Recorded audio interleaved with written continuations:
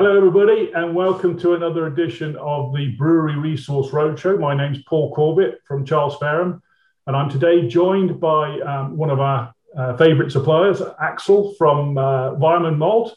Axel, would you like to introduce yourself? Yes, my pleasure.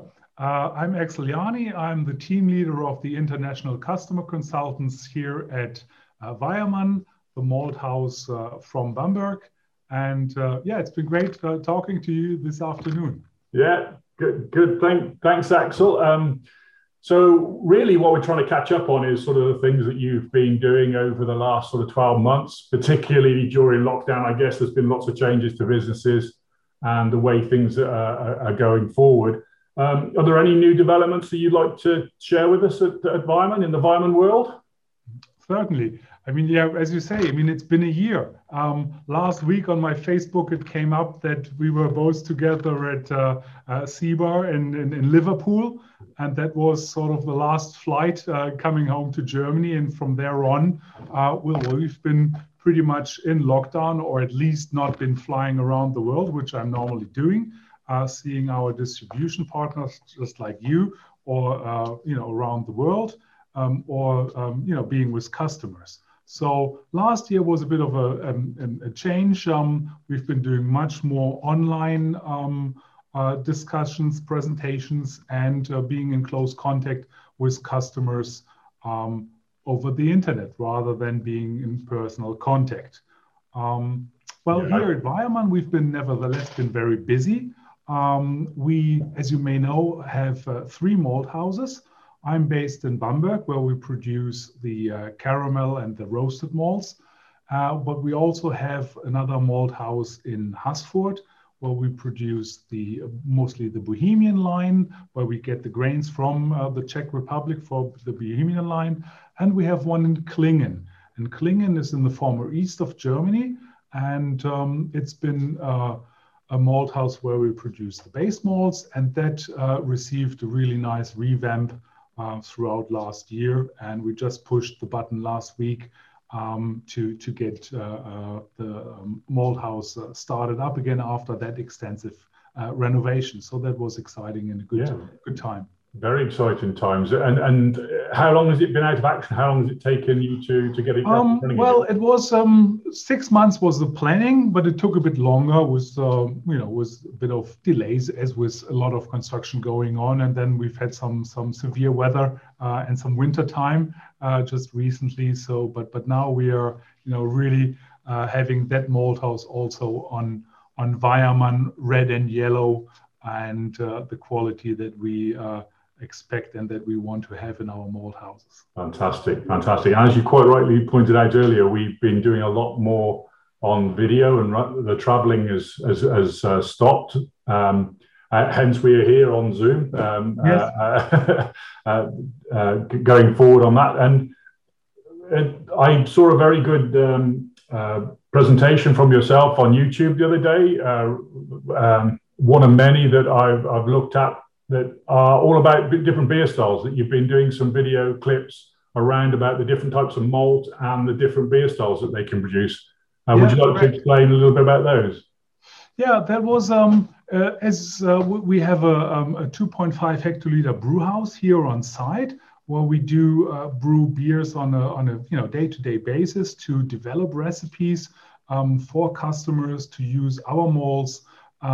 Also for quality checks to see how they perform, and just to be able to share recipes with customers around the world, and also replicate things. For example, we can it's a fully automated system, so we can even go very, very tight on the different malt bill changes to see what is the effect of maybe 1% more Carafa special or not later on in the taste panels. And this obviously is much easier to do on a fully automated system.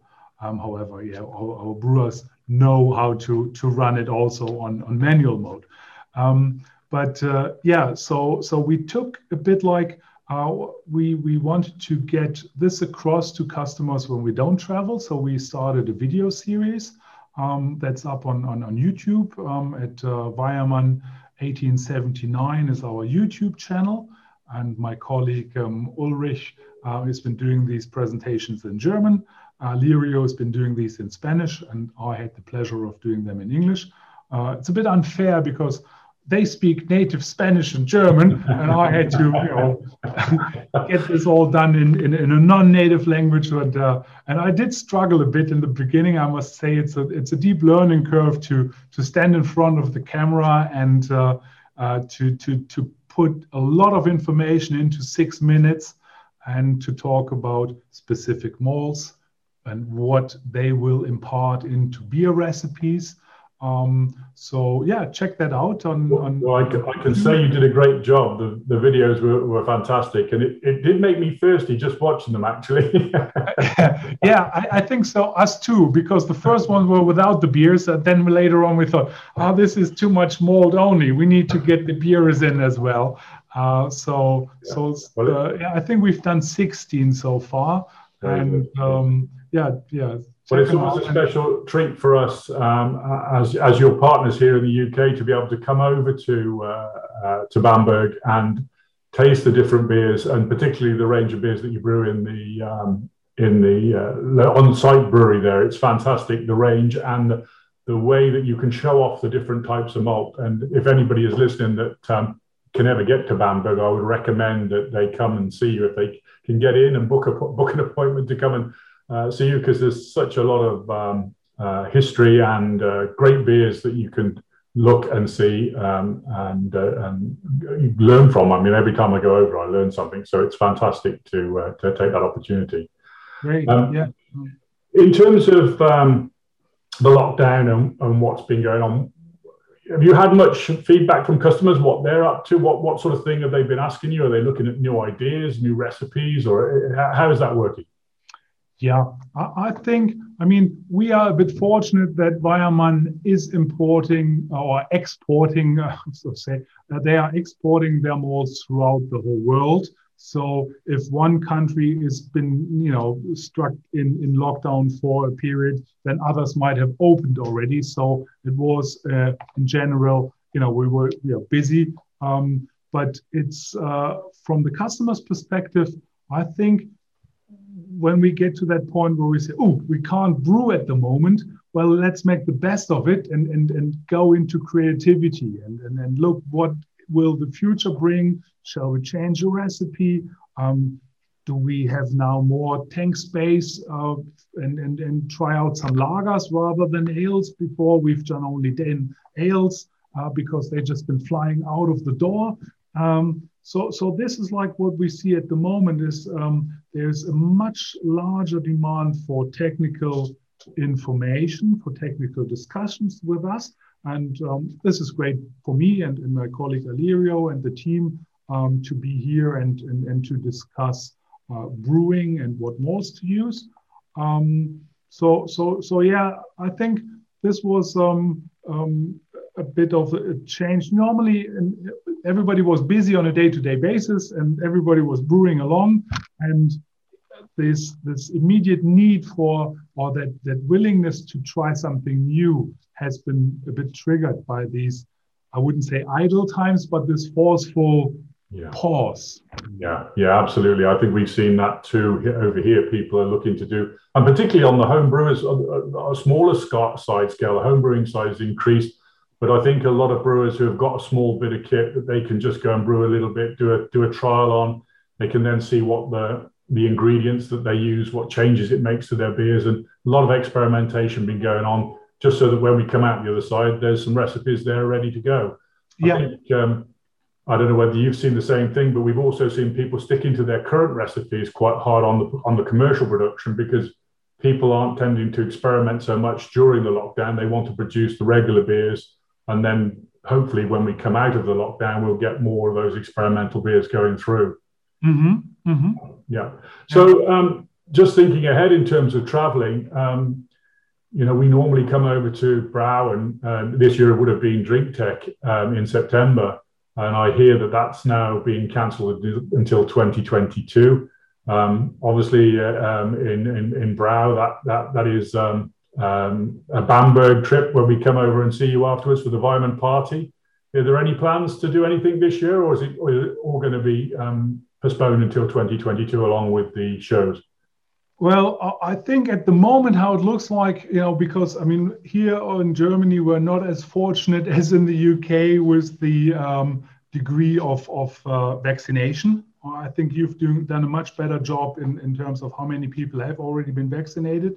I think we are still down at around 5-ish, 6% of the people. So I don't see a free, back to normal for quite a while over here, I must say.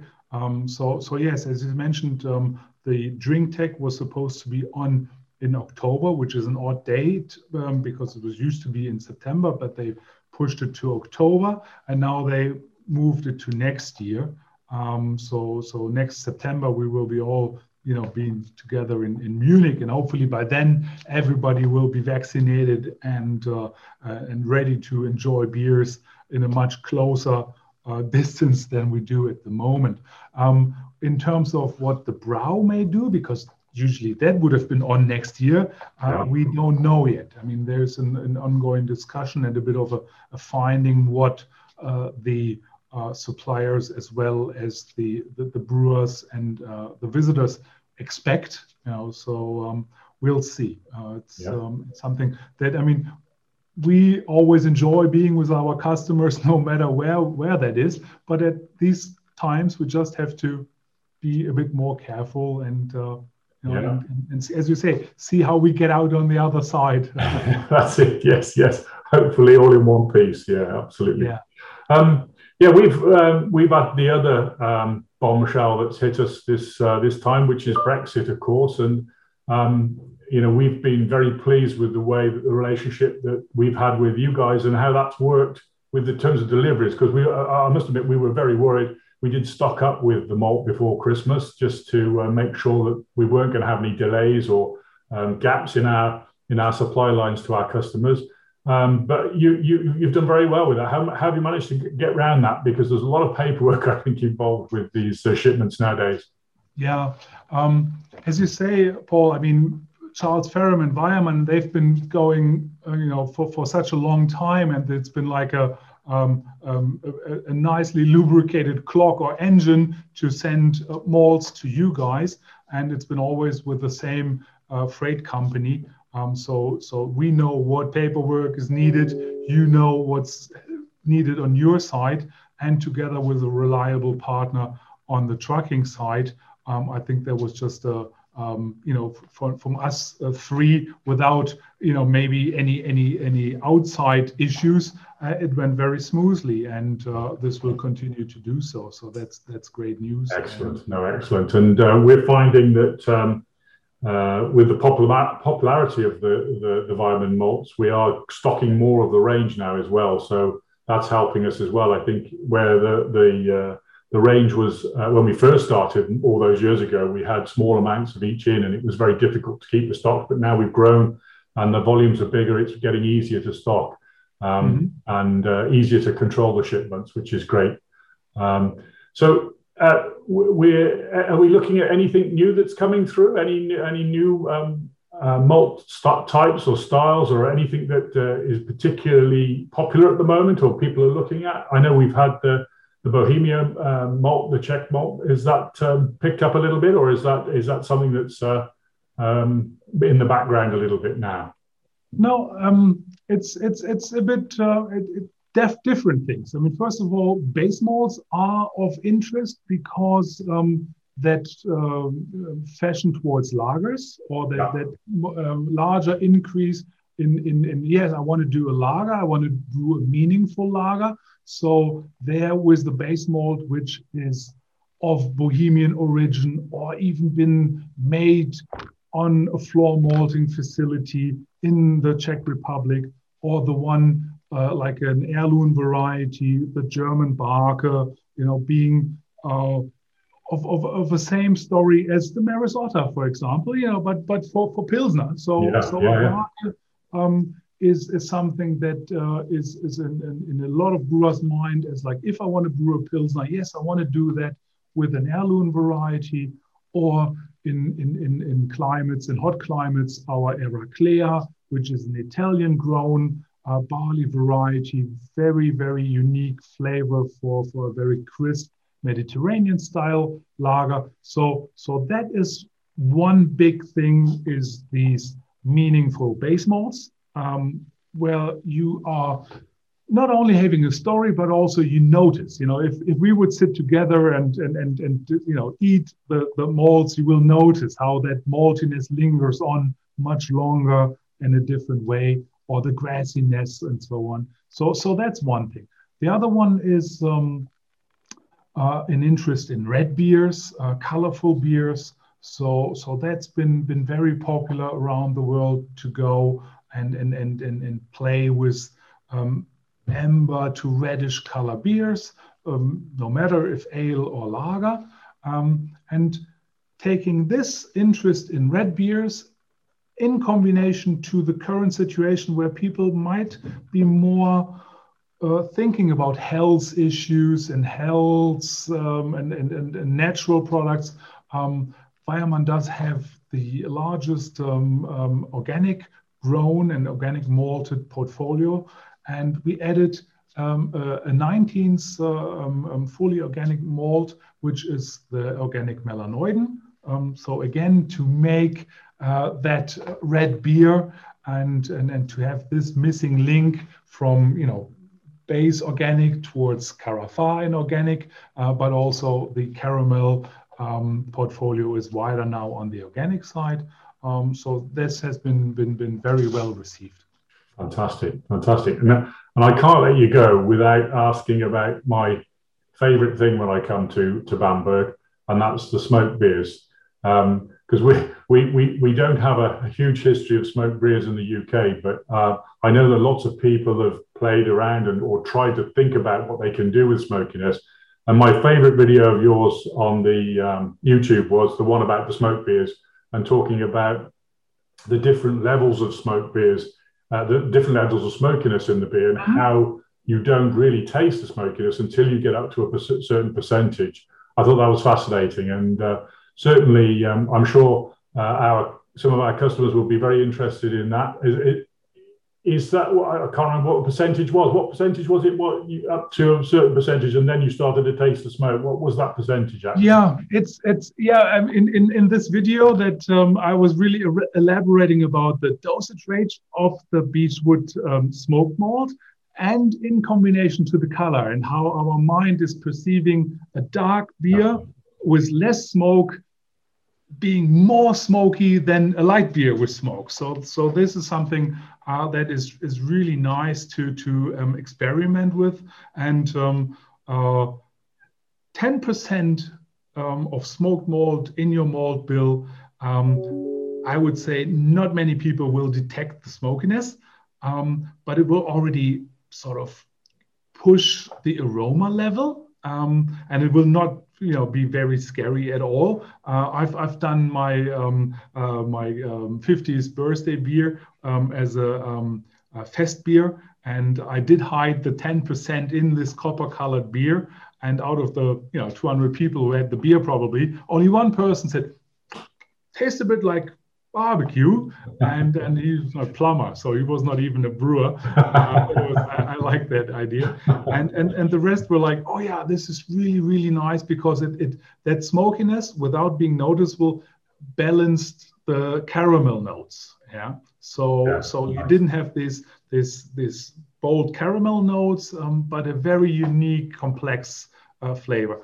To your question, the threshold really is, at least for us being in Bamberg, 30% of Beechwood barley malt is where you think, yep, that starts to be smoky. But if you're a plumber, maybe 10%. Yes, exactly. I didn't expect him to be such a connoisseur, because I didn't say anything that it was in there. Very good. That's very clever. Excellent. Well, it's been fantastic to catch up with you, Axel, and I really appreciate you taking time to join us today. I hope everybody's enjoyed listening to Axel and his tales of the Weyermann world and what's going on. I certainly have been, and I hope you'll join me for the next presentation that we'll have. on the Roadshow catch-ups. It's been great fun doing these, and I hope you've enjoyed them as much as I did. So thanks again to you, Axel, for joining us today, and I look forward to seeing you again soon, hopefully with a beer and hopefully in a pub together. Exactly. Thanks, okay. Paul, and thanks to your team. All the best. Have a nice weekend. Take care. Bye. Thanks, Axel. Thank you.